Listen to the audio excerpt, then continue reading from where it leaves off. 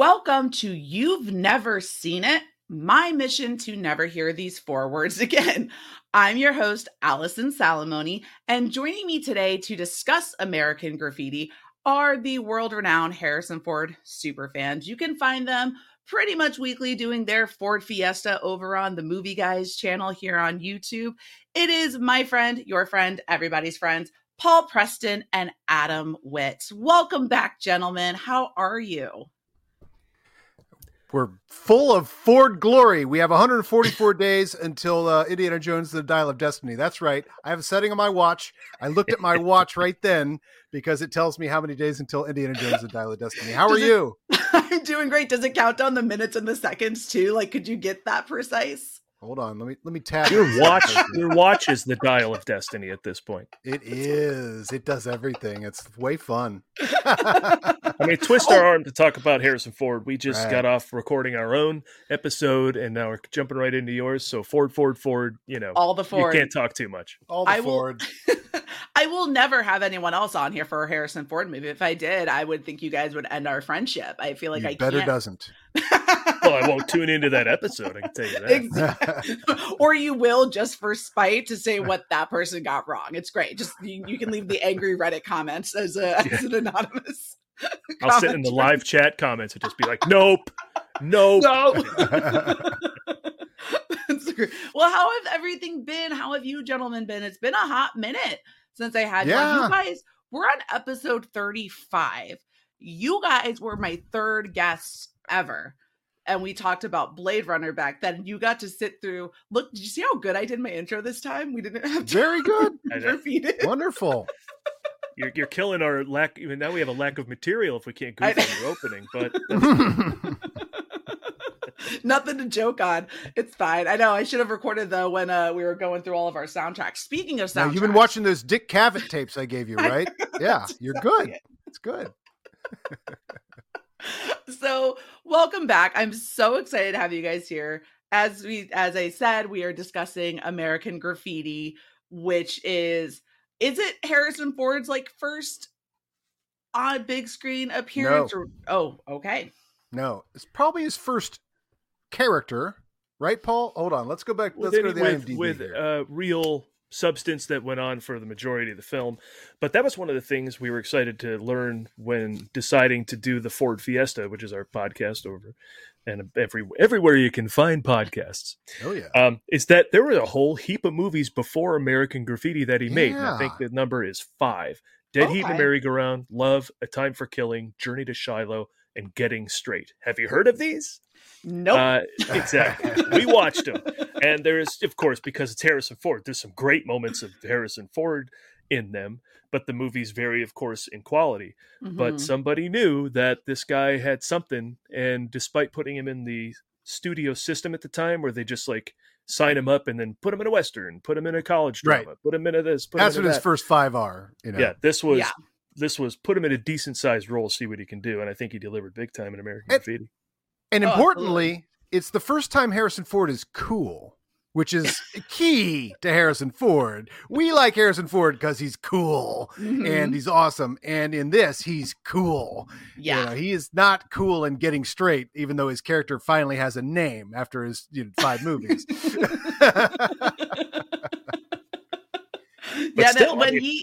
Most actors, I'm sorry to interrupt, but most actors would kill for their 5th movie to be one of the most legendary movies ever made. You know, American Graffiti is certainly that, not just on a cultural perspective, but in terms of the money it made based on the budget and, you know, all sorts of other awards it received. Oh, yeah. I mean, that's an actor's dream. I mean, think about this. Before George Lucas made Star Wars, and I'm going to talk a lot about George Lucas here because this guy, you don't even know how cool this guy is. And Graffiti is part of that puzzle. But before he made Star Wars, he made a movie that made the most money as compared to its budget, the most successful movie of all time. Comparative to its budget and the amount of money it made, this was the most successful movie of all time. And then he would go on to make Star Wars. Oh, geez.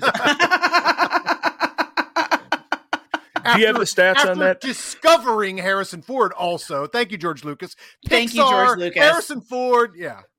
doing the Lord's work for. Do you have the stats on that, Allison? Because it's worth sharing if you know the budget. I'm pulling it up right now. I have it. If you Paul's got it. You know what? If I you brought got some it, Paul, stuff because there's it. a lot going on with this movie. I love it. Thank you for doing my homework for me. The most that I've gotten written down was that it was I wrote down what it lost to at the Academy Awards because it was up against some pretty big films too that I also haven't seen, like The Sting.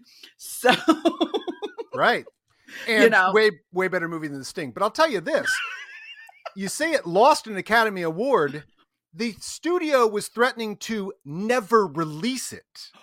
Really? So that's quite a step up from having never been seen. It was the Batgirl of its time, right? What? That's wild. Yeah, they were not going to release it. And you know why, Allison? Why? Because the structure of this movie, and it doesn't appear to modern audiences, it doesn't appear this way. But at the time, the structure of this movie, nothing had ever been made like this, where you just go from one thing to the next, and then you come back to the other one, then you come back to the other one later. And I always describe it as being the Pulp Fiction of its time. When we went to go see Pulp Fiction, you're like, oh my God, it starts with the ending and then this, and then the time jumps, and then these two characters meet up or whatever. American Graffiti had done that times 10. Yeah. And then the sequel to it did it that exponentially times 100, I think. But we can talk about that later. But yeah, this was the Pulp Fiction of its time. The studio didn't know what to make of it. And do you know what? And do you know what? Do you know any of the behind the scenes? Like Francis Ford Coppola is a producer on this, right? Right. So I know Francis Ford Coppola is producer.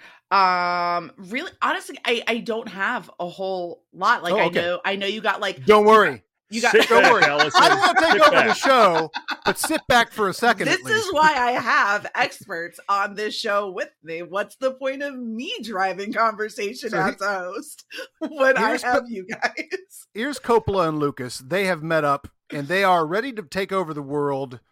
Maybe Lucas wasn't ready to take over the world. He might have gotten that from Francis. But George goes and makes his own movie after shooting behind the scenes on Francis Ford Coppola's movies. And I mean, if you got an hour, I got other stories there. But anyway, for example, let me just say this. When the reason that Lucas ended up on the studio set to begin with was he won some award. And you could go work at Warner Brothers, I believe it was. And George Lucas is all excited because he loved animation. He loved Bugs Bunny. He goes, I'm going to go to Warner Brothers and I'm going to go to the Warner Brothers animation. I'm going to see the animators. This is going to be so exciting. That was long closed. Like he gets there and he's like, it might as well have been, tumbleweed blowing across it. And he goes, you couldn't find anything shooting. This was at like a low ebb, right? Because at this time, these young filmmakers were bringing Hollywood back. Hollywood was dying. I mean, it was the Easy Riders and the Godfathers and these sort of filmmakers that brought them back. So there's nothing being shot there. The only thing he could find being shot is is it Finnegan's Rainbow? Is that the Coppola movie? Finian's Rainbow, yeah, Finian's. Is it Finian's Rainbow? Mm-hmm. It is Coppola, who was already a legend because he was the one kid from film school who'd made it to the studios. He was shooting studio stuff. And he goes and he sees him shooting Finian's Rainbow. And legendarily, but I love this story, Coppola walks up to him in the middle of it because he sees a kid his age, these are kids on the lot and everybody else is 50 years older than them. And he's like, he goes, he asked him, what do you think of all this? And he's like, nothing much. And Coppola's like, dude, I'm directing a movie here. Anyway, but Graffiti, Coppola already had made The Godfather at this point.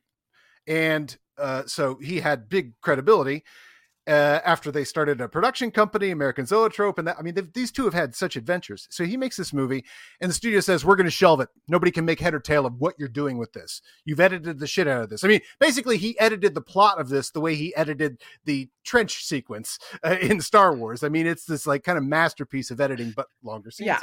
And he goes, I think this movie's going to do so well. We're going to show it to an audience in a mall.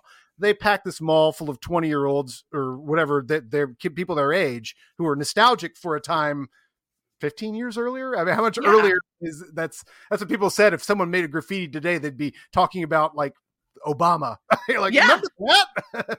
Yeah. But, they had Vietnam and, all this sort of stuff. So it's like to be able to take them back to a more innocent time was very significant at that time. Shows it to the mall. Everyone goes nuts. And the studio still walks out and goes, I think you paid these people. There's no way this movie played that well.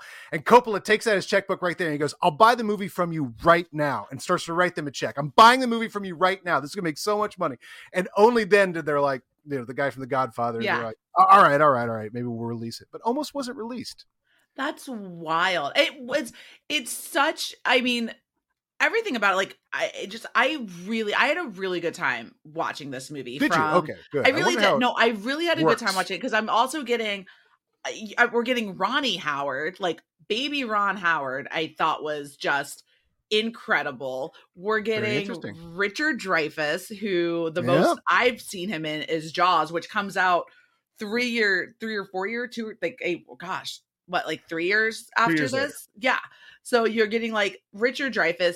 You're getting, obviously you get your Harrison Ford, who when he showed up on the screen, I very audibly went, there he is. Did you forget he was going to be in the movie? Because it's about a half hour or something. I did. And I was like, well, I didn't forget, but I'm like, oh, he sneaks up on you. Where is it? But like, as soon as he shows up, I'm like, there he is. And there I legit. Oh, and there he is, right? I pointed at my TV and my husband just goes. He is so much character so immediately. He's only got a minute in that first scene to like let you know who he is. And he's, oh my God, and I love that he's a constant throughout the movie, right? Like he's constantly looking for John Milner, who has baby Mackenzie Phillips in the car with him. And like that whole thing was just hilarious. Like I thought it was all Terry the tiger instead of the toad when he's trying to pick up on Debbie through the whole, like everything about it was just, it was very much, they really encapsulated the time that they were trying to encapsulate with, from the dialogue to the soundtrack. I mean, one of the best soundtracks. That was radical. Like, all of the best needle drops throughout that movie were incredible. And then the Wolfman Jack. You can't not talk about Wolfman Jack and right. when you're discussing American Graffiti. Because it was all this pop culture that America didn't know it was generating pop culture yet. The baby boom invented pop culture. There was no pop culture before. Charles Dickens wasn't pop culture. It was that novel, you know what I'm saying? Like pop culture, like this is the first time it was identified in the wild in a weird way of like, oh, you know what? That music has now changed and that music became this music. Yeah. Isn't that interesting? And the DJ thing, like, I mean, to audiences who had forgotten because of the ills of the world and they all became adults in between, to just go back 15, 13 years and go, oh, I could just sit and chill out in 1962, you know? Oh, so, yeah, that's what Lucas wanted. He wanted to make a film of his childhood. Yeah. And, he was 27, I think, when he made it. So talk about punk right there. You talk about the young guys on the set. There's no one making movies that age right now on that level where Universal might release it. I don't think. Is there? Damien Chazelle's late 30s, but that's probably it. Yeah. So yeah, and ends up with a $777,000 film. That was Lucas's lucky number. And earned $140 million. Throw in video sales, $200 million. So yeah, it is one of the most popular. Wow. Or most profitable movies that you're going to find out there ever. And to Adam's point, no one wanted to make it. Universal actively tried to not make it. And now, of course, if you take their studio tour, it's one of the billboards you pass by on the tram as you go by. It's like, you guys didn't. Everybody tried to not make this movie. They looked at all the, it was one of the few movies back in that time to start doing all song soundtracks, like you mentioned as well, all the great music. That's expensive, and people went, no, we don't want to do it. But he said that sound design. Walter Murch had a hand in that, right, Adam? If I'm not mistaken. Well, no, Walter Murch had a hand in the reason the music sounds the way it does in the movie is because they did something called worldizing the music. So they would take the music, they would play it on a speaker in an alley and record the sound of it out in the street.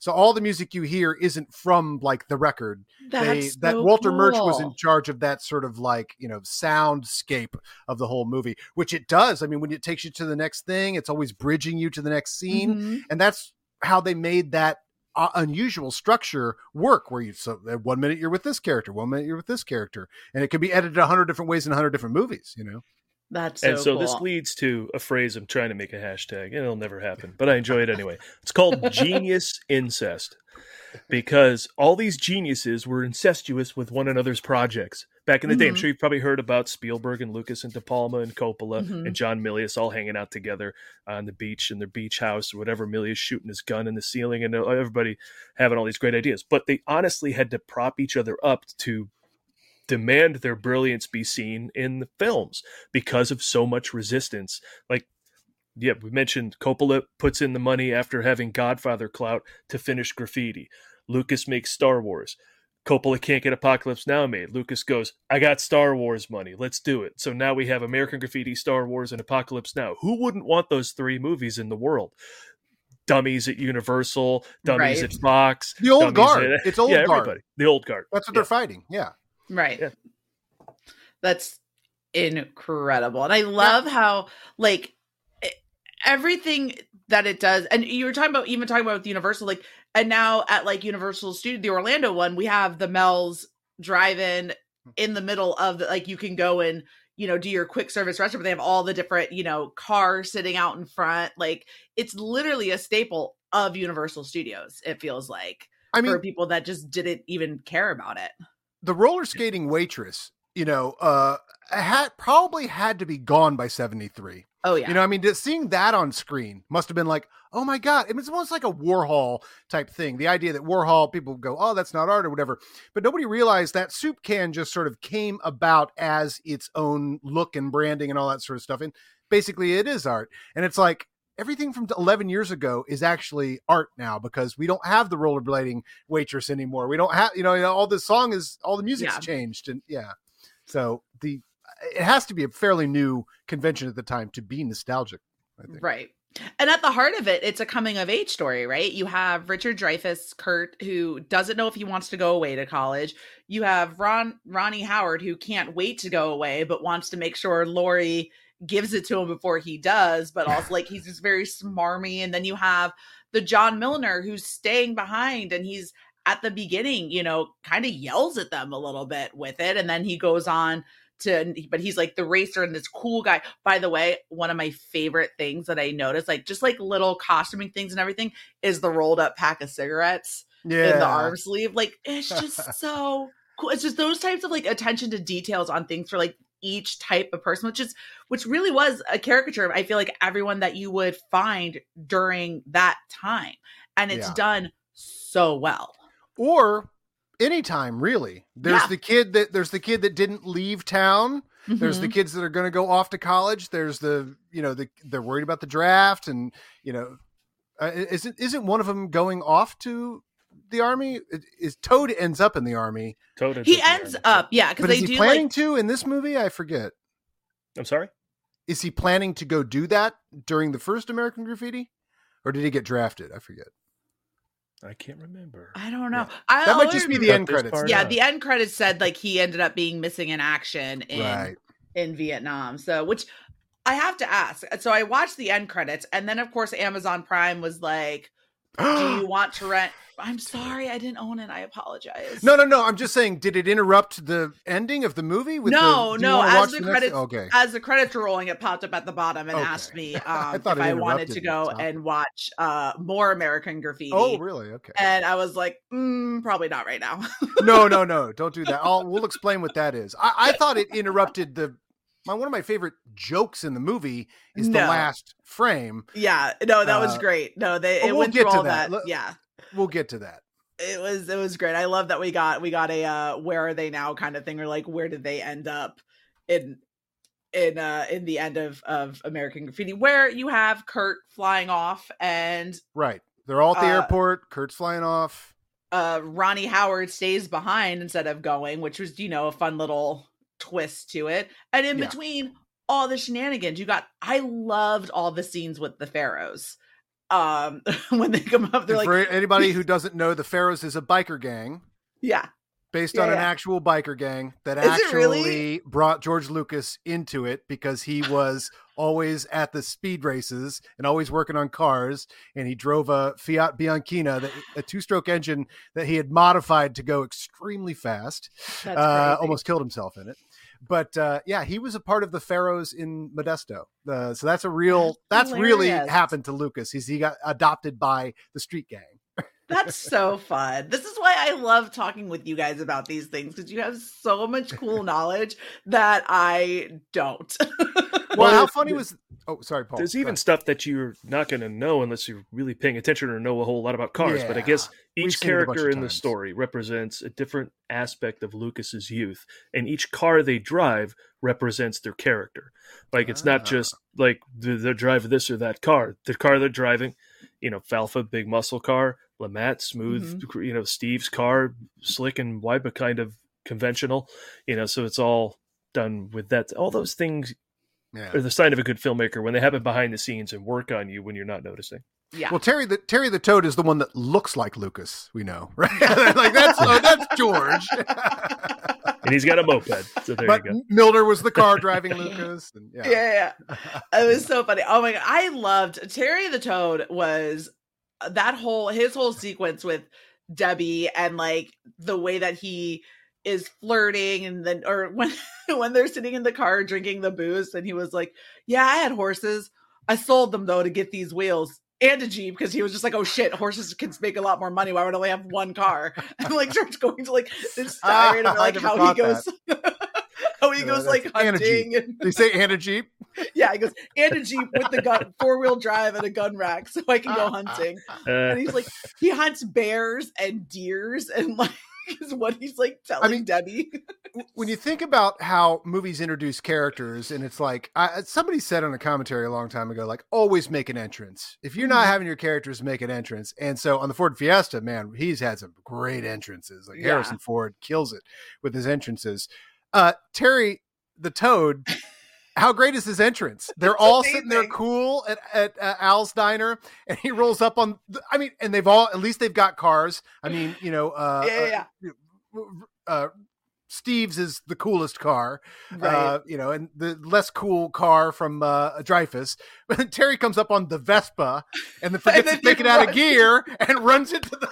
And you're like, I know that character already, and he has been on screen for 4 seconds. And then he goes and tries to start hitting on the waitress Buddha, and he's like, why don't you want to come hang out with me? She's like, no. Like, what? No. Why would what? Like, in what world do you think that this would ever happen?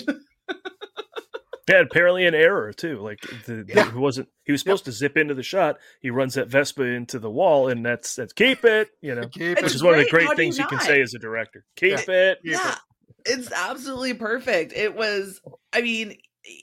Yeah. And then I think I need to give, I love Lori throughout this as well. And watching her relationship with, and that relationship with Steve. And I think one of my favorite parts, because she's such a badass, like standing up for herself. So when they're in her car and he's trying to like get her, to go all the way with him so she can leave him something give him something to remember her by. And she's laying there and he's like, well, do something. She was like, what? If that's all you're going to remember about me, then go ahead. Like, if that's all you want. And I was just like, right. Fuck yeah, Lori. Yeah. She takes her power, it's so in badass. Subtle ways. Yeah. It was so great. So I do have to ask then, for you, for both of you, do you remember the first time that you saw American Graffiti? I don't. You don't? We talk about this all the time on the show. I must have said when we covered our American Graffiti episode of the Ford Fiesta that I don't remember, because Raiders, I know when. Jedi, got it. And even The Last Crusade, like but that one, Star Wars, of course. But yeah, I don't have a first. I remember my more recent screenings. Yeah. A friend of mine projecting it on the sheet in her backyard, that's we watched fun. the video. And then recently just at home, for our show. Yeah. And each time it's one of those movies that I forget everything that's involved in it. And when you watch it, there's this scene. That's right. Yeah. Like some movies I've memorized. Raiders I've memorized. But when we get to a scene, I already know it's coming, but I love it. Something American Graffiti I watched, I forgot that was in here. Oh, right. And I do love it as it goes along. You could never, I could tell you the entire order of every scene of Raiders of the Lost Ark. This movie, I'm like, it's always a surprise what the next scene is, because it really could come in any way. And even watching it for the Ford Fiesta, it's always a surprise when Harrison Ford shows up. I forget every time that Harrison Ford is in this movie because so much happens, you know? Yeah. So it's always exciting. You're like, oh, that's right. Harrison Ford's in this also. And his scene, you know, when he enters, you know? Yeah. My first time seeing it was I rented it in college. So I was in video school, but I was a film minor, mass communications and a film minor. So I was starting to watch all the movies, you know, that's where you enter a whole different, it's one thing to like get obsessed with movies with what you have access to in high school or grade school, or, you know, when we first got the VCR, but then you get to college and you go, okay, now, and you're taking your freshman class and here's Meshes in the Afternoon and here's, you know, here's Wim Wenders and, you know, Werner Herzog and, you know, suck on this, kids. And you're like, you know, so my mind's like blowing up, but I'm still reading like Skywalking, Lucas's biography. You know, I read that like every year in college. That was like my real guide for like how to be a film student, even though I was like in video school, but I was still trying to make movies and stuff. Yeah. So I'm like, I'm like realizing like, I've never seen THX 1138. I saw part of it on TV as a kid and it didn't do anything for me. And I was like, and I haven't seen American Graffiti at all in any way. And I knew my parents were huge fans or whatever. So I rented it. And I gotta say, it's a real tough, and you know what else I rented around the same time? Cause my vision of watching is the same, is Apocalypse Now, which was almost directed by Lucas, also starring Harrison Ford. Also soon to come on You've Never Seen It. Yeah. Oh yeah. But on a square, I would say keep that to yourself, but that's what the whole show is about. The whole point. on a square TV, pan and scanned, you know, center cut pan and scans. You're not a widescreen. There were no widescreen anything back then. That was a special tape you'd get. You'd be like, I got Die Hard in letterbox. You're like, oh my God, what did it cost? $80 in $1992. But so I got it. It was cool. But it was like, man, watching it on a square TV by yourself in a living room, blah, blah, blah, blah. It's fine. I saw it a few times since then in parts. Then I saw it at the American Graffiti. I saw it at the New Beverly with a full crowd, all laughing at every joke and making me realize other things were funny I hadn't even thought about. And then you're like, all right, that's American Graffiti. So that's really, you know, the first time I saw it for real was the New Beverly. But it just shows the difference in like experience, you know? Yeah. But that is true that I got into film so early just because of Star Wars and Raiders of the Lost Ark that I wanted to see everything. So I went back to, I wasn't taking a film course or anything like Adam, but I was like, let me watch Network. And I went, okay. Like, let me watch Chinatown. Oh, that's okay. Why? Because I was the wee young buck, you know, I didn't know these. So now watching those movies, I'm like, oh, these are masterpieces. So American Graffiti, it probably took a few views for me to really appreciate it. But now, I totally do. But you have to learn how to like them. I had to learn how to like Apocalypse Now, but commensurate with my studies in going, what's good about that? Oh, okay. Next time I watch, I'm going to pay attention to that. Blah, blah, blah, blah. Is the increased better experience in watching it up until I was starting to get Apocalypse Now over time.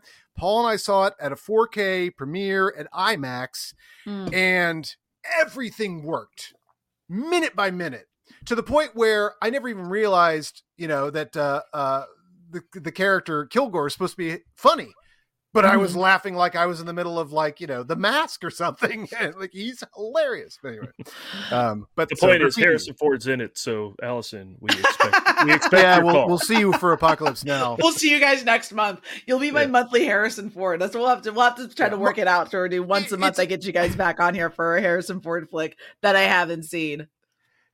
To crib Paul F. Tompkins' bit about him in There Will Be Blood, in terms of Harrison Ford's performance in that movie, it's a movie about a guy trying to keep a meeting on track, and Marlon Brando rounds out the cast. Not going.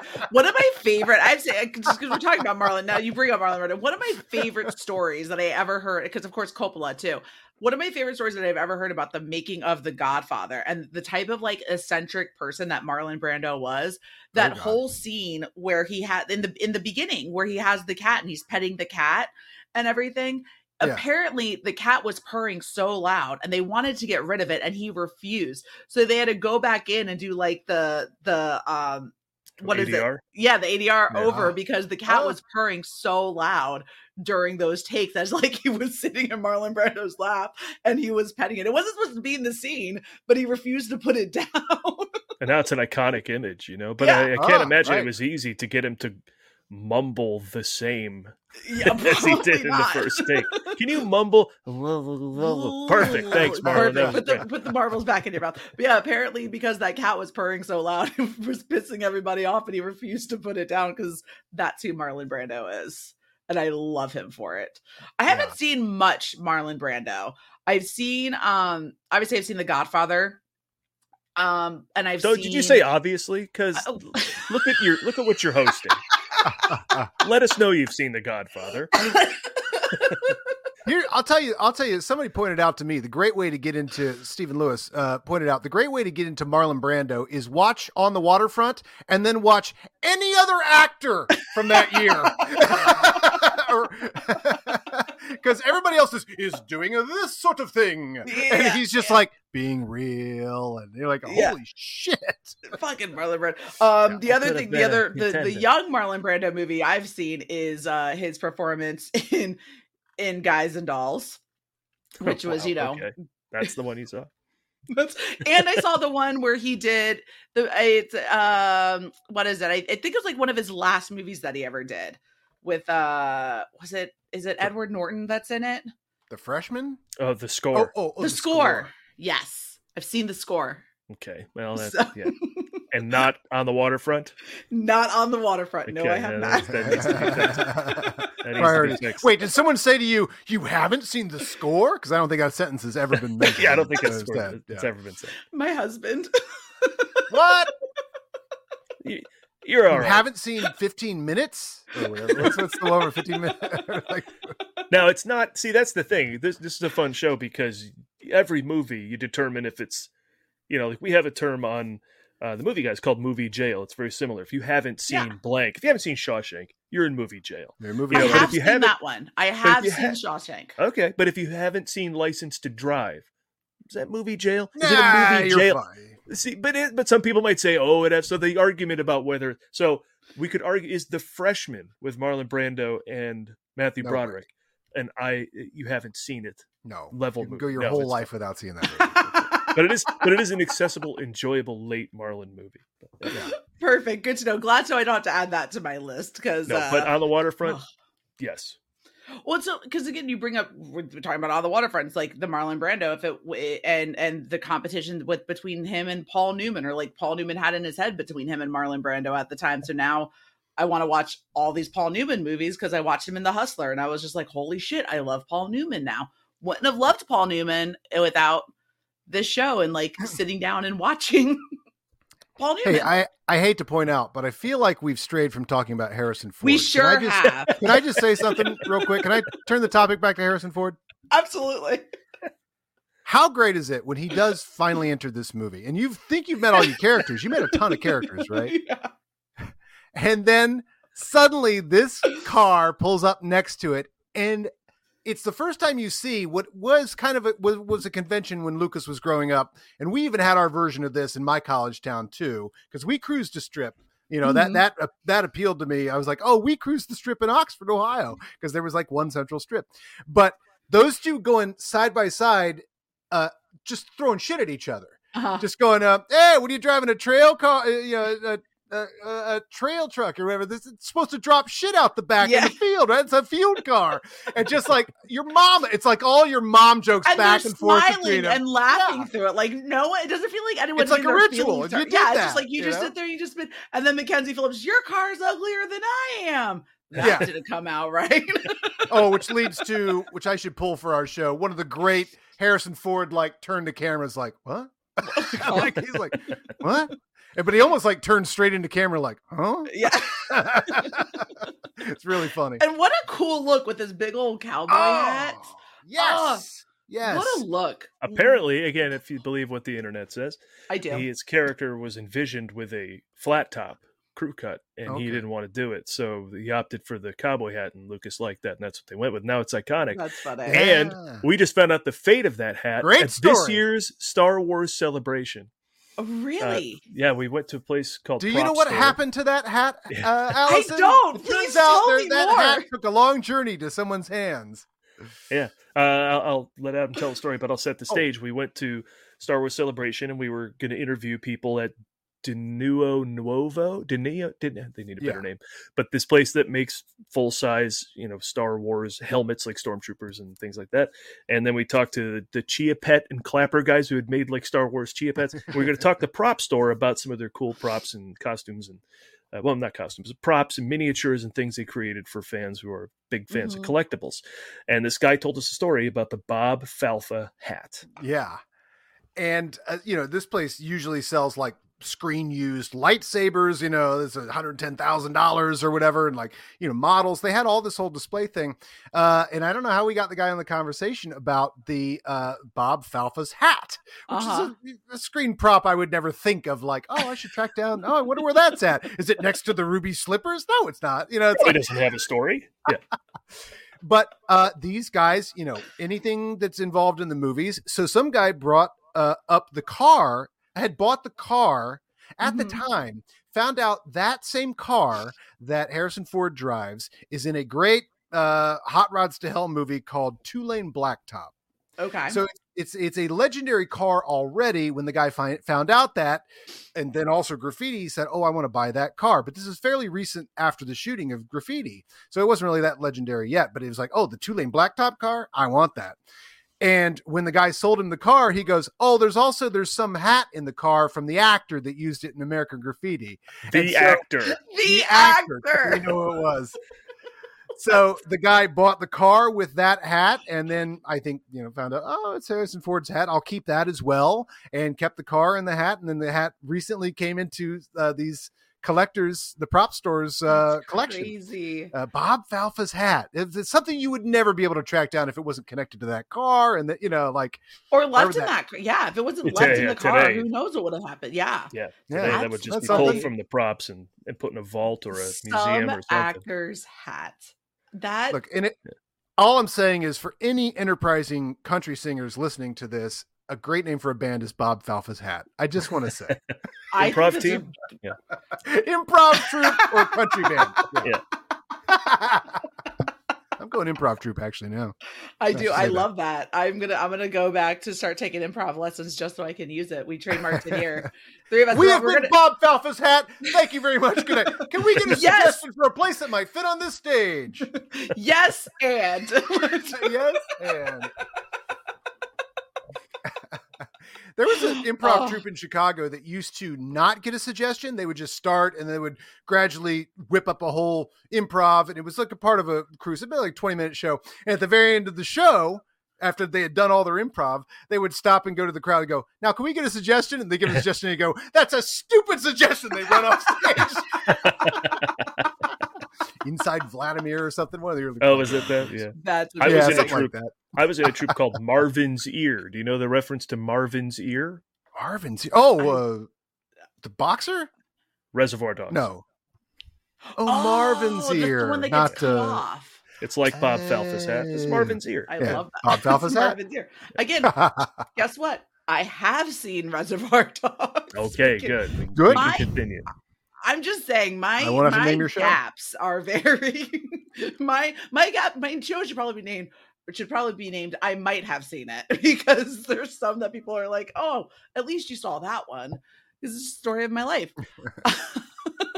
So with everything in this movie, the cars themselves are are so sweet. Like, they're incredible. I think Milner's car is probably one of the coolest cars I think I've ever seen in my entire life. Isn't it?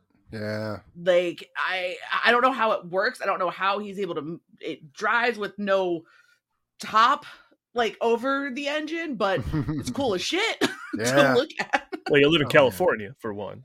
True. Yeah, it helps. You take it out if it ain't raining. That's it. There you go. And it's not raining much. But when you mention all the firsts for this movie, is like that type of cars and stuff. I mean, maybe in some drive-in movies you'd see really good hot rods and stuff, but not sort of like in 73. Like that's like that was another cool element. Like, no matter what you're into, if you're just into music or if you're like, Wolfman Jack or High School or all that stuff, it's like, wow, I mean, it's just really, it's kind of like a Gatling gun that fires like pop culture memories for people who had just kind of gone through the Vietnam war and all that stuff, and we're like, oh, more innocent time. Like, yeah, the cars. Remember the cars on the music, and the cruising and the girls.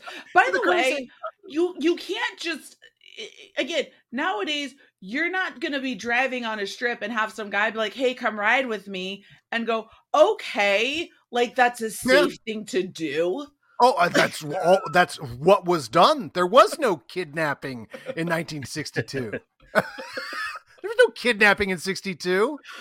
Like, just, or it just, that blew my mind. Like, we'll catch him at the light and we'll do all of this. When the one chick was like, oh, Pranks. That's a pretty sweet car.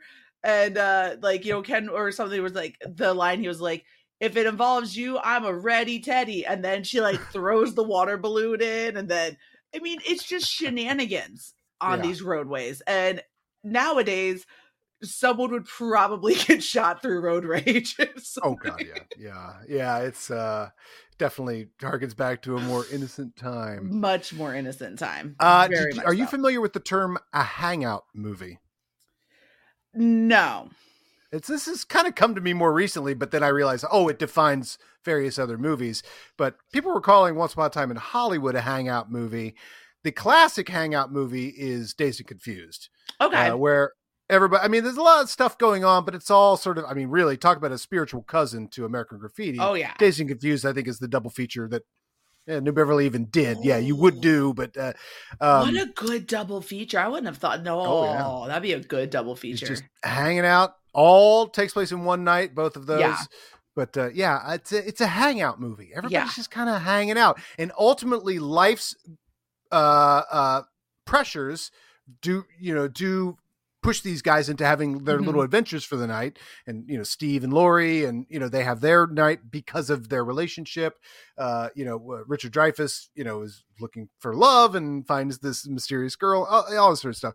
But it's all just like hangout stuff. You're all just driving down the strip, or you're at the makeout point, or you're just, sitting around on your car when the pharaohs walk up, watching TV in the storefront or whatever. It's just like Gil's car, and he scratches it. He's like, oh, come down here. You see that? And like, they're looking, and like Kurt's just trying to like walk away from all of them.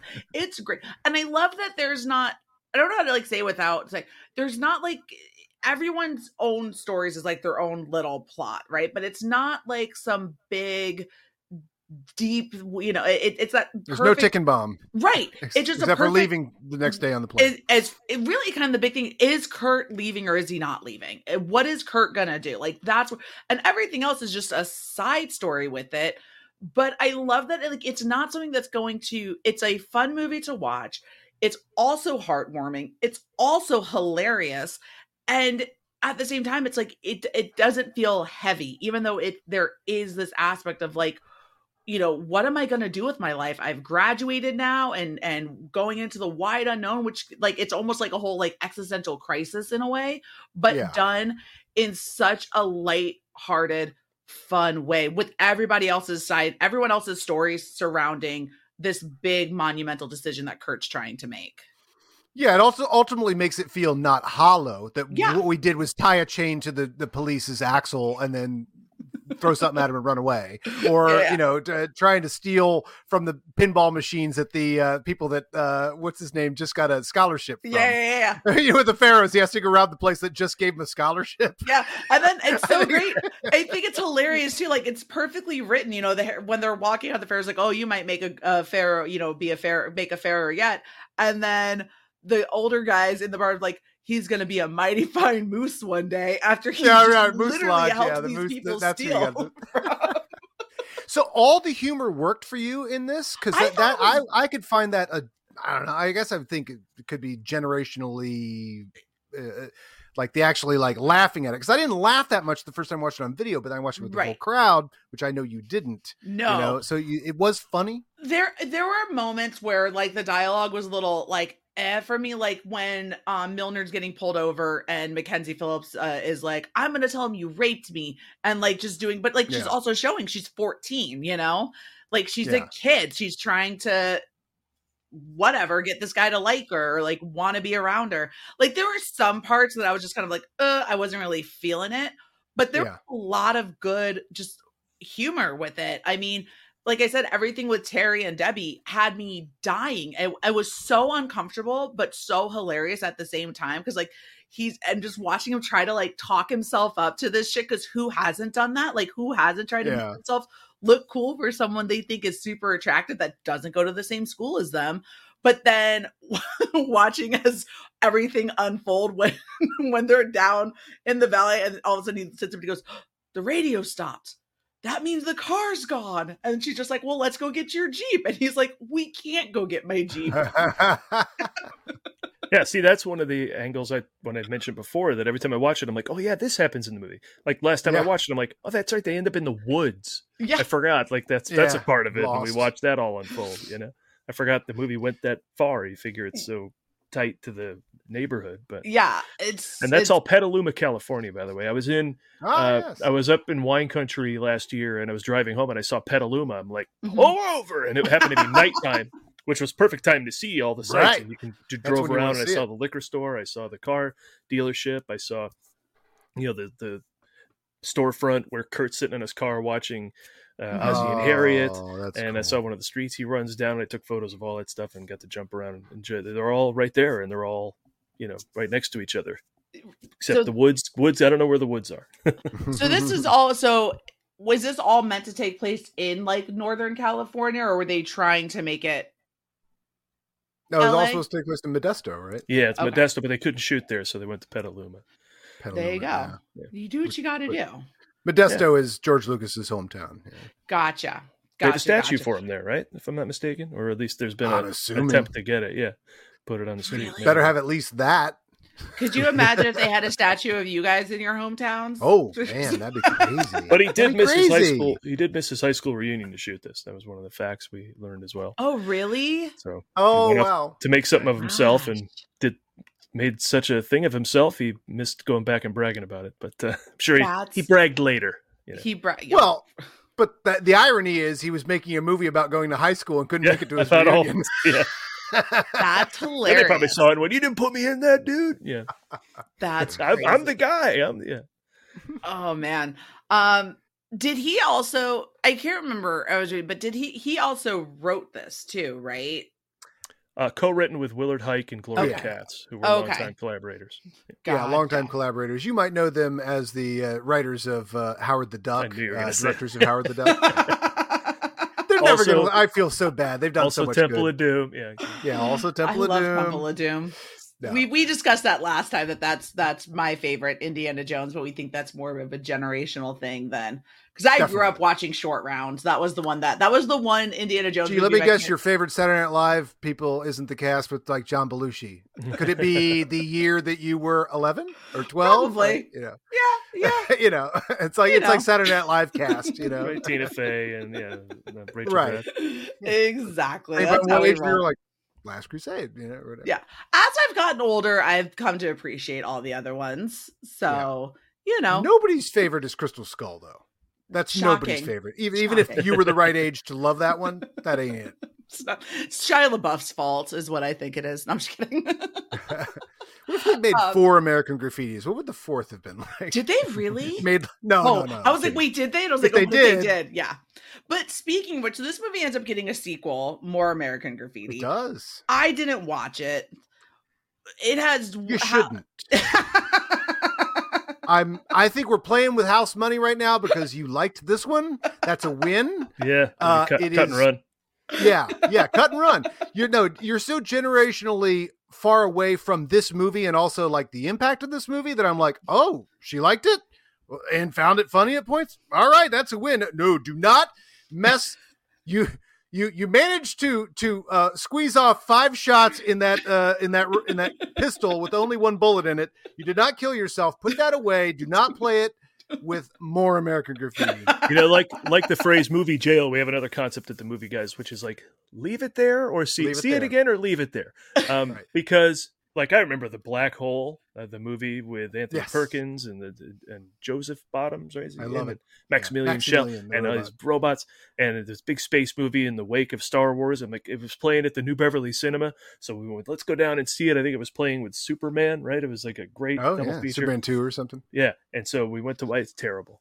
I should have left it there because I have great memories of it. If I just left it there in 19 whatever that would have been great, but I didn't. I saw it again. Now I'm like, oh, this is not a good movie. So, yeah. My do I watch it again is Robin Hood, Prince of Thieves, which I loved at the time. But I loved it at the time with my wonderful high school girlfriend. Almost time to go to prom, and we're going out on dates, and we're having dinners because we're high school kids, and she's playing that song from that on her piano. Everything I do, lessons, and I'm like, it's and everything. When I remember that movie and everybody that was around me at that time and my girlfriend, I'm like, it's so dew soaked. I'm like, it will never achieve that again. I need to leave that where it lies. I mean, you guys are mentioning this. I think mine right now, they're about to do a re-release for the 25th anniversary of Titanic, and I was I was the perfect age to go see it. But few people have soured on it. But I was like 12 seeing Titanic. So I fell in love with Leonardo DiCaprio and saw it like 5 times in theaters. We're running through the Movie Guysopedia glossary here, but another one is Milt. And I think Adam and I are both Milts. We're a man in love with Titanic. Man in love with Titanic. I love that. We can recommend watch Titanic again. Watch it if you've never seen it. Titanic is awesome. You got those people out there that are like, I love all of James Cameron's movies except Titanic. Because I'm such a man. I love Terminator and Terminator 2 and Aliens. And I don't watch it. No, man. You either like James Cameron or you don't. Take it all. That's the thing, though. He kills it in that movie. It's like you watch that and you go, oh, is this going to be some sappy crap? No, it's a James Cameron movie. It actually is. It really is. No, we're in good hands here. We're working it. Yeah, that was one of those. I remember when it came out, like Dances with Wolves came out on VHS. You had to it was so long, you had to have it in 2 boxes. 2 tapes. 2 tapes. Kids don't get it. Kids don't get it these days. 2 tapes. Name other 2 tapes movies. The Right Stuff, Gandhi. 2 tapes. Yep, JFK. JFK. Tapes. Was another, yeah. JFK. Again, another movie that people are amazed that I have seen, but I'm also obsessed with the conspiracy theory of who actually killed JFK that I had to watch the movie. And you should be. It's not like your trust has been won back by the governments that be. So, well, it didn't help that we went to Dallas and went to the 6th floor museum at Dealey Plaza. Yeah. And you've been there. They recreate the snipers. I couldn't deposit a book from this distance. Actually, I'll be honest with you. I only stood on the street. I didn't go up and in. I went up in there, and it's one of those. She went back into the left. It's one of those audio tours, right? So you're there with the headphones and the iPad around your neck, and you're standing there, and they have the tape playing on like these little video screens, and you can look out and see where the X's are, where the shots came from, and they have the little recreated snipers perch right there. I'm shocked we do that. Right? Weird we do that. Oh, not only that, you think the government wasn't complicit? We made a tour out of it. And not only that, when the light, it's an actual street, like cars are driving on this thing. When the light turns red, people run out into the street and take pictures on the X's and then run back to not get hit by a car. But weird celebration. No, you get school off the day that Kennedy got shot? Wait, are we enjoying this? But yeah, as I'm watching the video and I'm seeing this little sniper's perch and I'm looking back and forth and I'm going, and I just go, I think I say it quietly, but of course I have headphones on. I just go, there's no fucking way. And apparently I said it loud enough that my husband turned around and looked at me and went, shh. A lot of other people might have heard me. There are little kids who are trying to enjoy the story of a presidential murder. Quiet. They were there on their school trip. We weren't there on a Monday. So, But we digress yet again. Speaking of JFK and amazing movies like Titanic that were all nominated for awards, I feel like we should kind of get into some of the things that America. We talked about what it was nominated in the Oscars in 1974 for Best Picture, Best Director, Best Supporting Actress. This movie? What? This movie? Yeah. That's crazy. I mean, that means it had a big impact because this is not the sort of movie that does that. And then before they changed the titles, I believe this is technically Best Original Screenplay, but back in 1970s, it was Best Story and Screenplay based on factual material or material not previously produced or published. I'm assuming that... Glad they whittled that down. Glad they whittled that down. Didn't think Travolta could handle saying that, huh? And then, of course, Best Film Editing for Academy Awards. Nominated, lost all of them.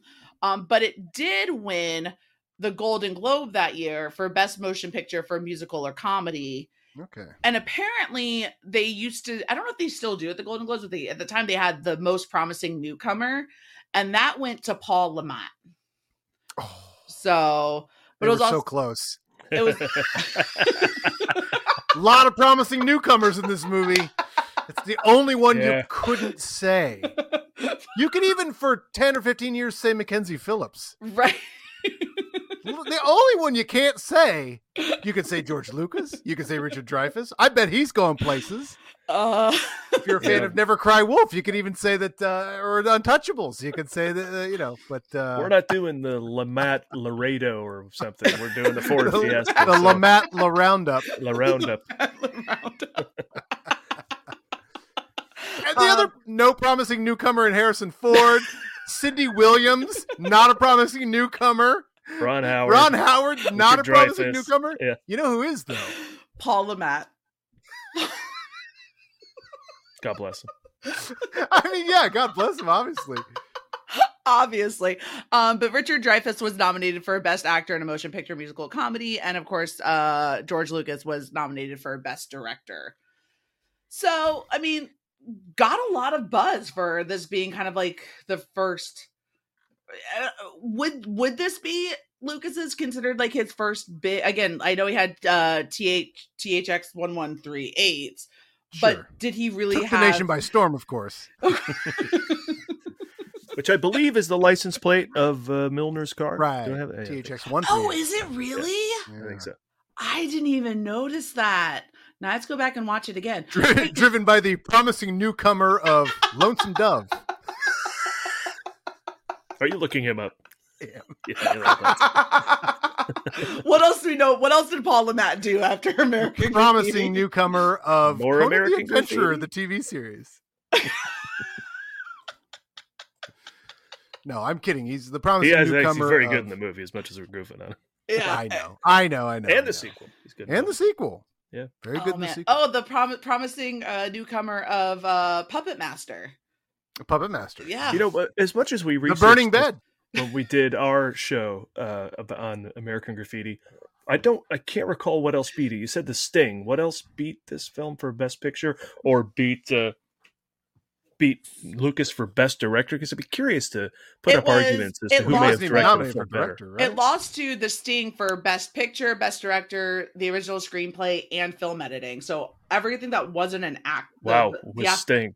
Was The Sting. Wow. And then Best Supporting Actress, I think Candy Clark was nominated for her role as Debbie, and she lost to whoever was in Paper Moon. Tatum O'Neal. That was nominated. Oh, Tatum O'Neal, yeah. Okay. Yeah. So, I mean, it's kind of like... Deservedly so. Yeah, to a kid. Pretty good kid. Pretentious little kid. No, I'm just kidding. Have you seen that movie? Have not. Never heard of it. You haven't seen Paper Moon? What? I have to get one of those, baby.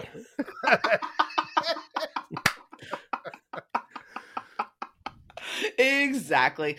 But it looked like when I looked up, the 1974 Oscars, it seemed like it was another one of those like really kind of stacked years with movies that I have heard of that I know have some sort of cultural significance. This is full of movies I've heard of. It's full of movies I've heard of. But I know The Sting, there are some people out there that are very disappointed that I haven't seen The Sting. I think it's one of, they say, it's one You're of the not going to best. like it. Well, the thing is, The Sting has been... It's fine. Sting, it's fine, actually. Is that controversial to say? It's great and has been done over and over. Like, right. Yeah. It's without the premise The Sting of it. is, The Sting leaves in its wake, The Color of Money, Knives Out, any sort of like Right. these, well, not maybe Knives Out, but the heist, like the Ocean's 11. Yeah. Stuff. Oceans. That's a great comparison. Yeah. I've seen The Color of Money too. That makes it. There you go on your Paul Newman. Paul Newman. Mr. Makes It Look Easy, man. Paul Newman. You're going to enjoy going down that rabbit hole. I'm really excited. It was one of those too that turned into like the episode that I did for The Hustler turned into it. Well, you got to go watch The Color of Money then with the friend that I was. What? Tell me you've seen Butch Cassidy and the Sundance Kid. Oh, there's no way. I'm going no. I'm putting $1 down on no. Adam, you would be $1 richer. All right. Hey, we got a new game when we come on Allison's show, by the way. Has she seen it? Wait, which one?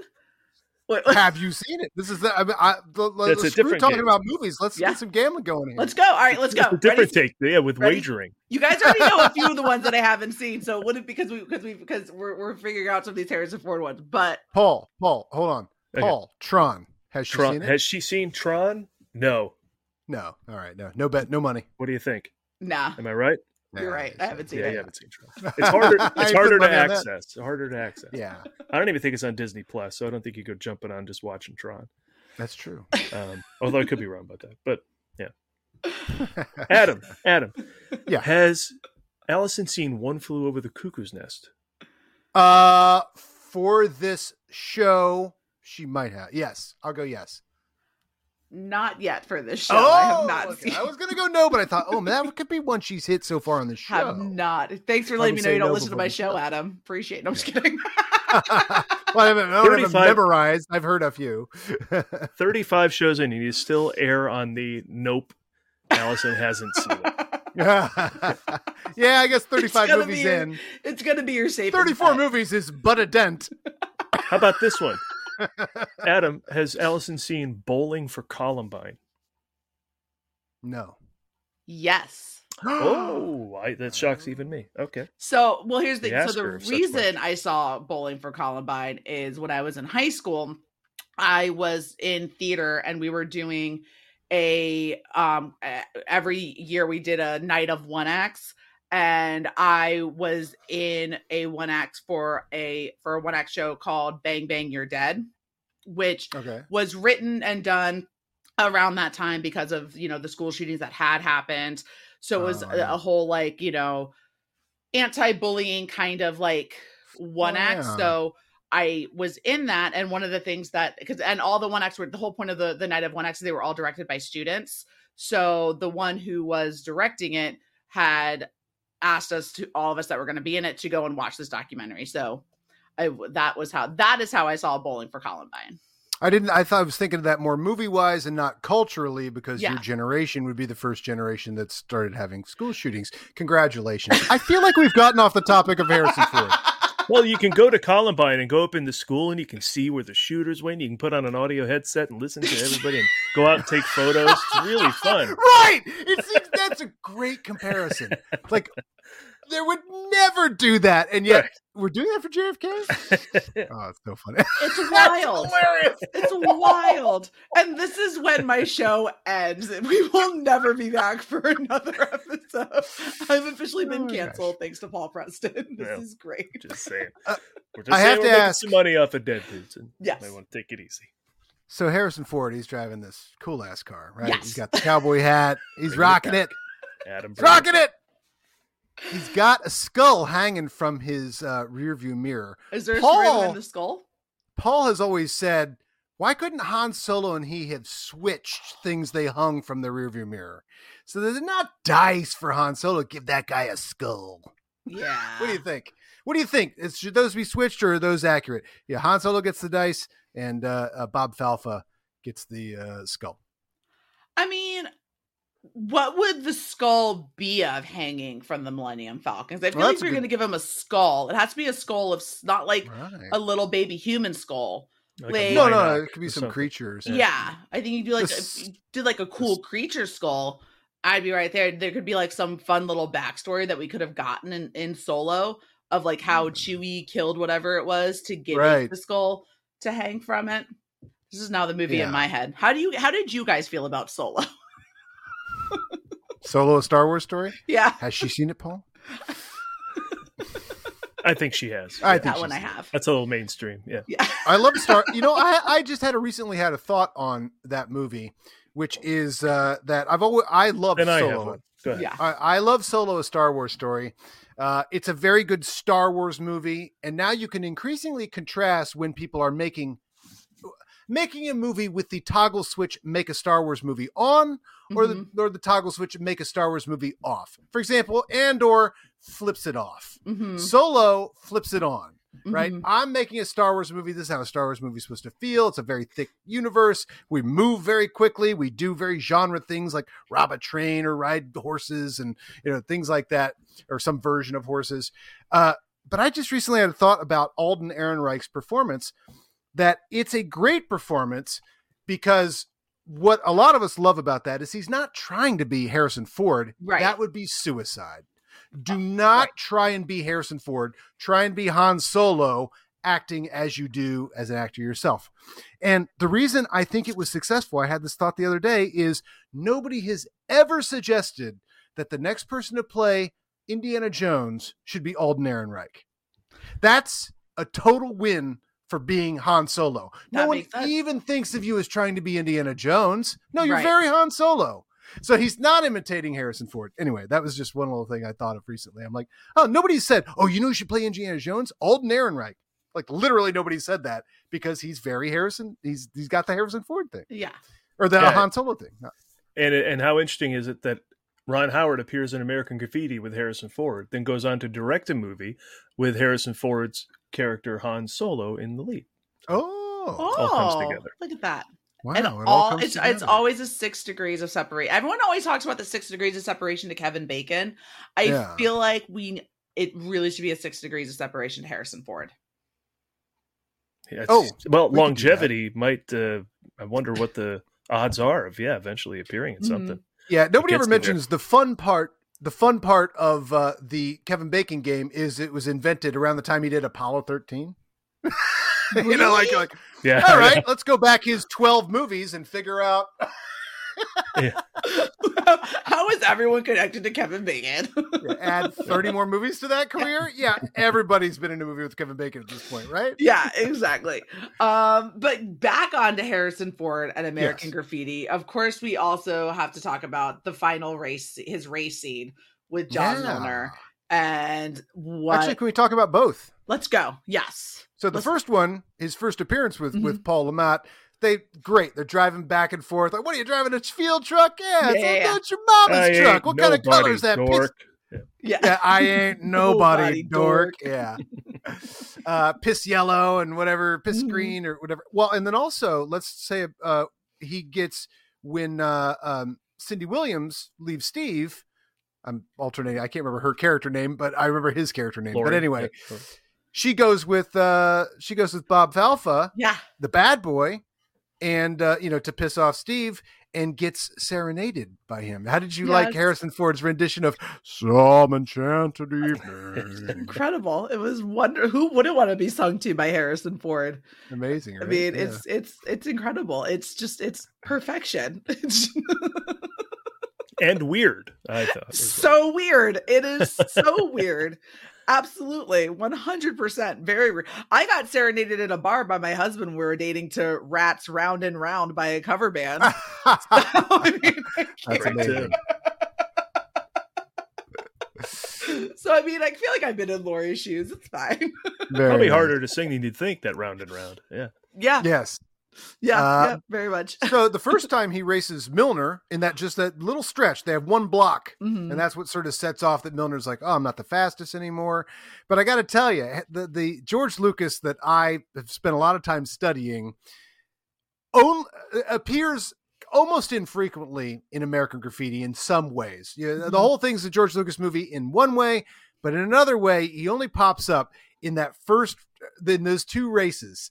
That's like the real George Lucas that's going to, get the idea for the trench sequence and, all this sort of like that. That's the George Lucas that's in love with editing. And I really love, because I just pulled a clip today for our show, watching that sequence of those two racing.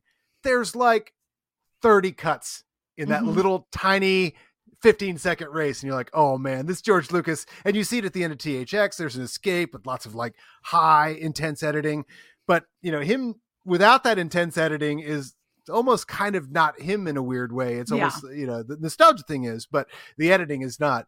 And so then I just love that the way that first race is edited. The second race is edited very well, as well. But go ahead, Paul. What do you think about the final race?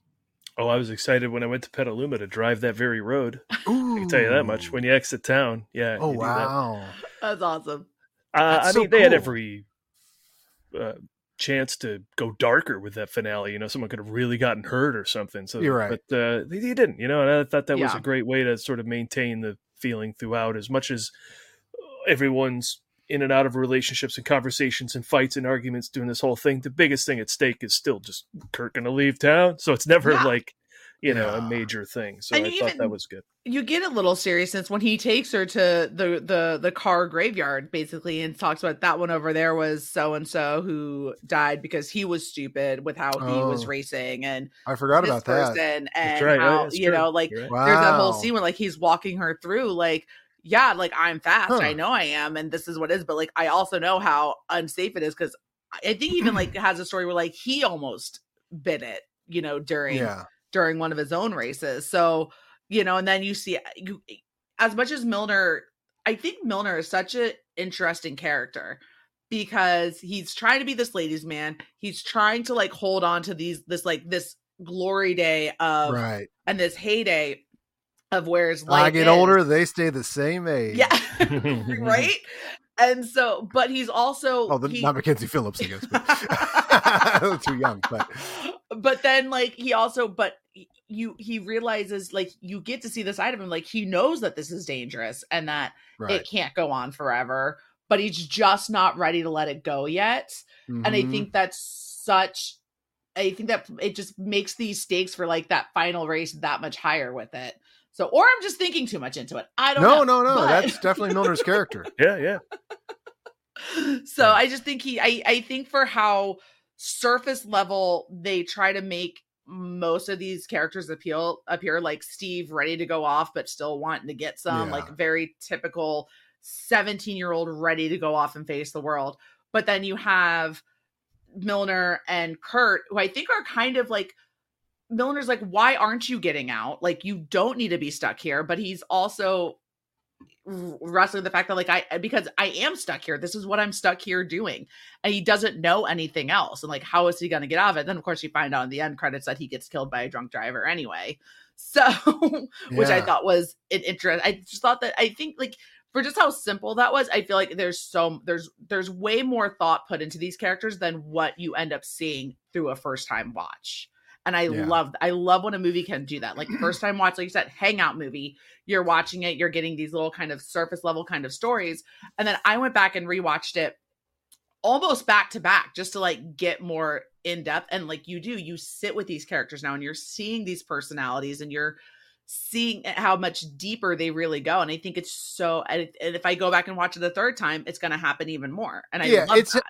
It's helpful to have gone through this journey with these characters to enjoy it the next time you watch it better, because even if you don't appreciate the fact that like Terry, forgets the clutch on his Vespa and runs into the thing, by the time you've seen him lose the car with Candy Clark and, you've seen the full breadth of it, then if you go back and watch it again, you're like, oh God, and then you're really laughing because you're like, that's so him. Yeah. So all the characters have that appeal when you watch it numerous times. You're like, oh, that's such a Steve move, or, all the relationship jokes are Steve and Cindy Williams. I can't remember her character's name. Ron Howard. Lori. And Lori. All the relationship things of like, well, I just really think I should see other women or whatever. It's like that's sort of like, oh, you dork, you dummy. Yeah. Like, what are you doing? Like everybody's been through some version of that or whatever. Everybody plays a different version of nerd, and he's the one that's all the relationship nerd stuff. It's like, Steve. Yeah, we should still see other people. And those are big laughs at the New Beverly. That's like all the whole conversation. Oh, and we didn't discuss it, but when they break up and how great is this dramatically? they break up and still have to go dance with each other at the ball. Yeah. And that's all shot in like a big one shot, I believe. I think that's just held the entire time. That in each time one of their faces turns away from us and we can't see the emotion at certain points. And it becomes more stressful for Cindy Williams, for Laurie. When she's turned away, you're like, and then when she turns back, she's like even more emotional. They're doing this in front of all these people. You're like, that's a radical scene, you know? And she's just, and I love how she's just giving it to Steve. She's like, because he's like, oh, when I went, he keeps thinking like he was the one that started this relationship. And she's in there going, no, you didn't do any of this. Like, we're together because of me, because you were too chicken shit to do like X, Y, and Z to get there. And so I didn't catch that line either. That's great. Yeah. She's like, it's a whole conversation of like, you know, no, this is when we first on our first date, and this is when this was. It was because I told you, and I had to kiss you first, and I had to do this. And it just goes to like Steve's trying to play all cool, and Laurie's just in there going, this. She's like, she's the one that's been in control the entire time. And she's the whole reason that they're together. And she's sitting there and she's like, so it's almost like a fun little like FU moments with everything. Right. And then like Steve's back around, and then, you know, again, they do the thing where they're in the car and she's laying there and he's like, well, do something. She's like, well, this is all you're going to remember me by. Then go ahead and do whatever you need to do. And just like, I love a good badass woman in a movie. Right. You really pulled that out in this discussion. Yeah. That she does that. She does a lot of subtle moves. She doesn't haul off and punch him. No, she's like, no. Here's how you're forgetting how this relationship is gone because you're so blinded to have forgotten how all this started, how all of it progressed, and where we are now because you're so blinded by graduating, and uses all that against him. It's great. You know, it's great. Yeah. That's a really good perspective. Yeah. Yeah.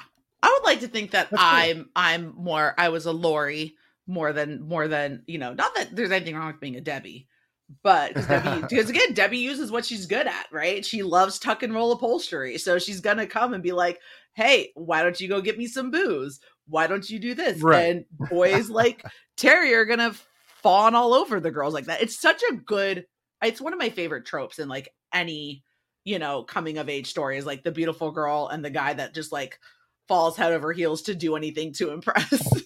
And George Lucas was interested in this idea because he had studied sociology. And he's like, when you look back on our time in Modesto, it's basically like you could analyze it like a sociologist, like, oh, the mating rituals of the Northern California male, you know, like really, it's like basically a wildlife movie in a way of like, oh, and then this one gets together with her, you know, softly 3 years previous, and then tries to break up with her like this, you know.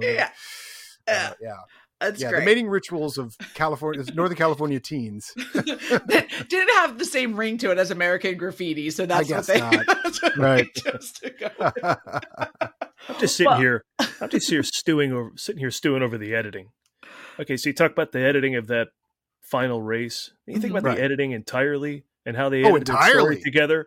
And then it lost to The Sting, which is a very linear story. It's good, it's well edited, but it's the challenge to make it is so much easier than the ABCD all over the place version of, and they had, this is one thing Universal did well.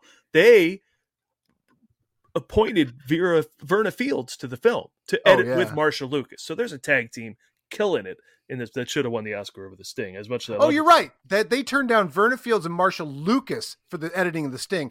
And Paul, you ain't just whistling Dixie when you say that's a very like pat for like if one thing happens then the next, because like I said, American Graffiti, you could edit that 11 different ways and have 11 completely different movies based on what information you get up front. So it's and Verna Fields, legend, Mother Cutter as they called her, but The Sting, every scene in The Sting is like, we need to go find a guy that knows cards. Cut to a guy that knows cards.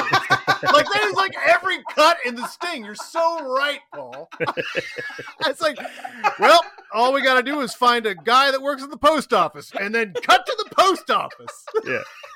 Yeah. Put your finger, as soon as he rubs his finger on his nose, then we'll cut to the next scene of them putting the next thing together. Oh my God, you're right. That's like, The Sting could be edited no other way. And the 11 different ways you can cut American Graffiti, I bet you 9 of them are bad. So True. Yeah. Verna Fields. Touche. Oh, I forgot that was Verna Fields. I was just reading about Verna Fields. We're over here waxing poetic, and Paul is just sitting in his corner mad. You see like the smoke just like think about it. Oh, what the hell? Yeah. By the way, I just have to say, so I was just reading up on Verna Fields recently because a mutual friend of ours, her house went up for sale about 6-7 years ago. And I don't know if you know this, but Verna Fields had an editing suite in her pool house, and she edited Jaws in her pool house. But in addition to that, the pool next to the pool house on film, by the way, so on film, so like wild, a whole big thing. She's not just If you look up Verna Fields' Jaws, there's a famous clip of her and Steven in there, and she says, "That's the cut, Steven." And I always say that when I'm working with a producer, and we're trying to figure out like, does this work, or do you add two frames here, 2 frames here? And I always just either mentally to myself, or if they know the reference, I say, "That's the cut, Steven." But I just read, and I got the Taschen Star Wars book. The thing weighs 15 pounds. And I don't know if you could tell throughout the course of this conversation, but I know a little bit about George Lucas. Yes. I'm a little obsessed. This book has like 2 new things I don't know per page. Let me tell you one. Verna Fields' house was also where, assuming she lived there at the time, I don't know if she just moved before Jaws, then maybe this is not true, but THX 11384EB Electronic Labyrinth, which is the student film that George Lucas made before he made the feature version of THX 1138, the shortened title, was edited at Verna Fields' house. There you go, genius incest. How did she get? That's where he edited his student film. Wow. How did he get to her? That's interesting. Or maybe she was coming up at the time, or I don't think so. No, Right? She was very supportive of the young filmmakers, and I think just through, I don't know the genius incest you talk about, Paul. That's how, like, somebody knew who knew Verna Fields. I think that's that how moviola, she ended up working on Jaws. Yeah. I think that moviola, if that's what it's called, right, is at the Academy Museum. So her moviola? Well, last time I went, wow, they keep changing over the exhibits there, which is good if you remember, because you keep going back and seeing new stuff. But I don't know what came and what went in there. I think they got rid of the Bruce Lee stuff. I mean, putting in something else. Yeah. But I got to go to that. I haven't been to the museum yet. Never been to the Academy Museum, but I also live in Orlando. So that's true. So, have you been to Disney? Have I been to? Yes, that I have. Okay, well, you're getting stuff done. yeah. Have you been to? Is Silver Spring still there? Is it? Oh, is this it was great. Cypress Gardens? Cypress Gardens still there? Is Busch Gardens still there? Go to Busch Ocoee Gardens, and yes, have ourselves Is Gator World still there? Oh, of course, Gator World is still here. Is it? Of course. Right. In Winter Haven? Of course. Right.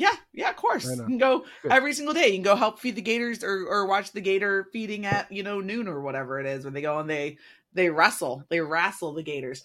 As big George Lucas fans, have you ever been able to go and do like the Skywalker Ranch? No. Is that a thing you can do? I don't know. Or tour the if you know ranch? somebody. Yeah. If you know someone. There's also some. Well, let me ask my friend David Fincher. There's also some studios in San Francisco, right? You can go into like the lobby and take a picture of Yoda or something, but that's as far as you can get. Yeah. Or is that Skywalker Ranch? I can't remember. I don't know. The answer is no. for Lucas. In that respect. You're a good friend, George Lucas, that you know so much about. But I feel like you guys would be best friends if you had. I guess Lucas is only a pretty good newcomer. I love it. Well, as we're getting into everything else, I gotta ask you guys, because like I ask in all of my episodes, if you could list your favorite 3 moments from American Graffiti. They don't have to be in order, but your 3 favorite moments from this film. What would you think? Okay. I have a radical one actually. Okay. I'll definitely out of order. The last time I watched American Graffiti, I laughed out loud at something I don't think anybody else laughs at. And it's partially because I know a lot about George Lucas. And it is, well, first of all, it's set up by a very strange moment. So they all meet. So they've had this whole night. They've all grown. They've all made their decisions. They meet at the airport the next morning. This is the epilogue, right? Basically. The evening's over. Here we are. Gets onto the plane, flies up in the air. Longer shot than any shot in the movie. Mm-hmm. Just following that plane. Boom. John Milner was killed by a drunk driver on December 1964. Yeah. What? Like, I that really happened to that character, but wow. Like, what a place to put that. Now, the thing is, Vietnam is in the minds of all these people looking for this nostalgia, right? Mm-hmm. So the idea that John Milner was killed by a drunk driver in December 1964, very well may be the first month of the Vietnam War or something like that. Like that sort of idea of like, oh, boom, the first friend known killed, and in the heads of everybody watching, that doesn't say drunk driver. That says in Vietnam, right? Right. Everybody watching this is nostalgic for a pre-Vietnam time. They see that and they go, yeah, a guy I knew in high school died. The next one that comes up, Terry Fields was reported missing in action near An Loc in December 1965. Now it literally is the Vietnam message. Right. So boom, boom. And you're like, he's not dead. Reported missing in action, but he's dead. Right? Vietnam, he's dead. Yeah. John Milner, dead. Terry Fields, dead. And this is the feeling of this generation that spent the last 90 minutes getting away from this feeling. Mm-hmm. And boom, boom, there it is. Like there's not any grass smoking in this movie. There's no hippie George Lucas. Yeah. But this is in the mind of people's heads. The third one that comes up, John Milner, killed by a drunk driver in December 1964. Terry Fields reported missing in action near An Loc in December 1965. Steve Bolander is an insurance agent in Modesto, California. And that is the funniest joke of the movie. That is rule of threes hilarious. That's because great. That is what George Lucas feared for himself. My biggest fear in my life is that I'll end up selling, not insurance for him, like working at his dad's stationery shop in Modesto for the rest of his life. That's what he was trying to get away from. So the fate worse than death for George Lucas is Steve Bolander as an insurance agent in Modesto, California. That's great. Yeah. I'll just give you one moment because I just ate up a lot of time with that. No, yeah. And Harrison Ford in the first race, and your three moments were the three things on screen. They got to be three to do the rule of threes. Rule of three. I love that the first time Harrison Ford is on screen, he isn't. You just hear the roar of Falfa's car in the distance, and they talk about him. I think that's cool. It's something I realized last time. Oh, that's that I probably watched it last time. It's someone else threatening him with it, right? It's like, hey, have you seen this mean Chevy that's rolling through here? They're looking for you. Right. And then they give him Then they're like, oh, and avoid Jerry's Cherries tonight or whatever it was. So like they're giving him like the warning of like where not to go to get caught. Oh, right. That's where he's hanging. He's hanging. And what are the odds that Wolfman Jack would be a fine actor in the scene that he's in? So I love when Kurt meets him as well. So that scene is pretty great. That's a good one. And how would Wolfman Peterson have sounded on the set of Das Boot?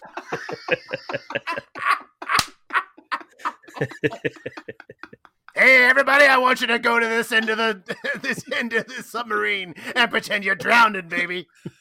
All right, here comes the perfect storm, baby. We're gonna get on the boat. We're gonna right. Perfect storm. I was trying to think of the other. Wolfgang Peterson.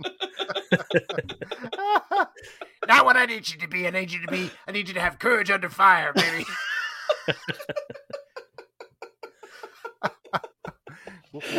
Oh, love it. I love it. Well, I think with kind of all that being said, unless you have any more. Unless, Paul, you have two more? Yeah. Those were two. A third? I mean. You have a third? Two. You did. That's right. We've talked about it, but I do love when Terry's entrance is just great because it's we know who everybody is. Boop. Well, we know who he is. Okay. We're good. Yep. That's the best. You talk about it, just like I forgot that Kurt rolls up in just like a beater of a car, which I think is again kind of goes to like his character of like he doesn't know where he's going, he doesn't know what he wants to do. Yeah, it's like that little French 2-door thing, just a whatever car, just rolling. That I feel like that's just how he's been going through life, just doing whatever and like getting by. And as I hit my microphone out of the way, like you're just getting by. And I think you with what you said about like each car representing the person makes so much sense when you see what Kurt's going through. Yeah, I and really like did. that whole like there's got to be something more for me than just going off to school on the East Coast. We did not talk about the creepy teacher though.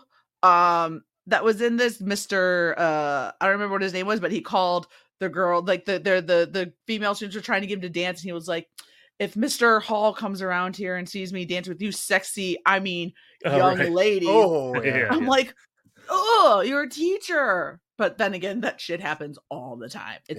And back then, Even more so. imagine if there were no consequences for doing that. Imagine. In a man's world only. Yeah. Oof. Oof. So they definitely captured the time with it. So with all of this being said, I'm going to do what I do and end every episode with going into Letterboxd and rating it out of 5 stars. So if I can get it pulled up, I am going to give, for American Graffiti, because we're going to have... You don't have to fake it for us. We're not faking it. We're not. I do have a follow-up on this. Go ahead. Okay. American Graffiti right now for me is a 4-star film. 4 out of 5. Okay.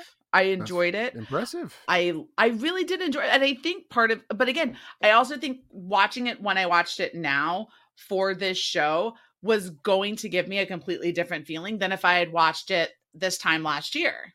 Before, I really had I liked movies, but I really hadn't started this deep dive with anything. Film love is a journey. It changes. It really is. This movie will be different the next time you see it too. It's 100%. It was for me last time. 100%. So it's I know, looking at it now from the lens that I'm looking at it in, I know I have a better appreciation for this movie. So seeing it when I saw it and how I saw it really helped out, versus I know if I had seen this a year ago, 2 years ago, 10 years ago, I wouldn't have given a shit.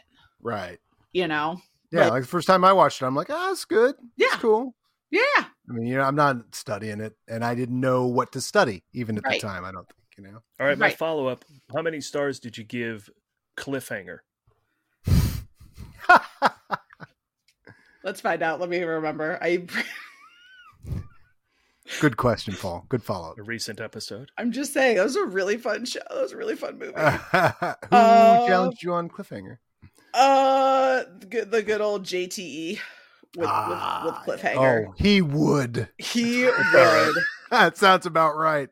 Cliffhanger also got 4 stars. Perfect. That's the show. Okay. That's There's your show. Roll credits. Steve Bolander is an insurance agent in Modesto, California. Good night, folks. It was the John Lithgow for me, okay, with Cliffhanger. He's going to do it. He's going to do it every time. Every time. Wasn't he a villain in a Seagal movie too? Who was the villain in some Steven Seagal, on Deadly Fire or something, like Fire Above Ground, or I can't remember, but there was another guy that was like that. You're like, oh, he's in this. Oh, it's great. I love it. It's fantastic. Well, anyway, gentlemen, before we get out of here, why don't you tell all, hopefully tens of my watchers and listeners where they can find you, what you guys have going on. The important thing is all of your listeners who are not obsessed with tracking us down and finding out what we're saying about Harrison Ford are now engaged. I don't care how many it is, Allison. They're now like, I got to go check these out. These guys were great. Go to themovieguys.net. Themovieguys.net will have links to everything. But basically, if you search any podcast format, the Ford Fiesta is currently in an audio format in its finished episode form. That's Apple, iTunes, Apple Podcasts, Amazon Music, Spotify, Pandora, Stitcher, all of them. And if you want to join us every Monday at 3 p.m. Pacific, follow our social handles. We're pretty much at The Movie Guys at Facebook, Twitter, and Instagram to find out the link for that Monday's show where we stream live and put the show together with an audience and we do half do the show and then half nonsense. So much like how this turned out. Yeah. But themovieguys.net has that. And also I'm launching another podcast called Countdown to 5. It's just going to be a 6-episode podcast where we look at every Indiana Jones movie and then do another episode after the Dial of Destiny, so that'll be coming out as well. That's cool. It's an exciting year for Harrison Ford fans. And Drinking is great, and 1923 is great. Like, it's crazy that he's so prolific at 80. It's great. He's 80. Jesus Christ. That's like, I saw, we were talking about it earlier before we started recording. I saw Bruce Springsteen last night. The guy's 73, looking like a real snack. If you love what you do, why would you retire? Why would you retire? Exactly. And thank you guys and everyone who is here watching. You guys, we'll figure out, we'll get off of here. We'll figure out next month's Harrison Ford. Like, what's next? What haven't you seen? What can we? You've seen The Fugitive. Yes. Okay. Yes. That I've seen Firewall. I'm kidding. So again, thank you to everyone who is watching here on YouTube or listening on our audio platform of choice. If you are listening on audio, please be sure to subscribe, rate, and review Flick and Reel. You can also, if you're watching here on YouTube, hit that subscribe button, like this video, leave a comment with your thoughts on American Graffiti or any other Harrison Ford flicks that you love, as well as hit that bell icon to get notifications for every time we have new content drop here on Flick and Reel. You can follow the show on Twitter at You've Never Seen It FNR. You can follow me at Allison Salamoni. And until next time, my friends, be safe. I'm going to go watch some more Harrison Ford movies so I can catch up with these two. We'll see you later. Yeah, we'll see you next time we're on here with A Time for Killing.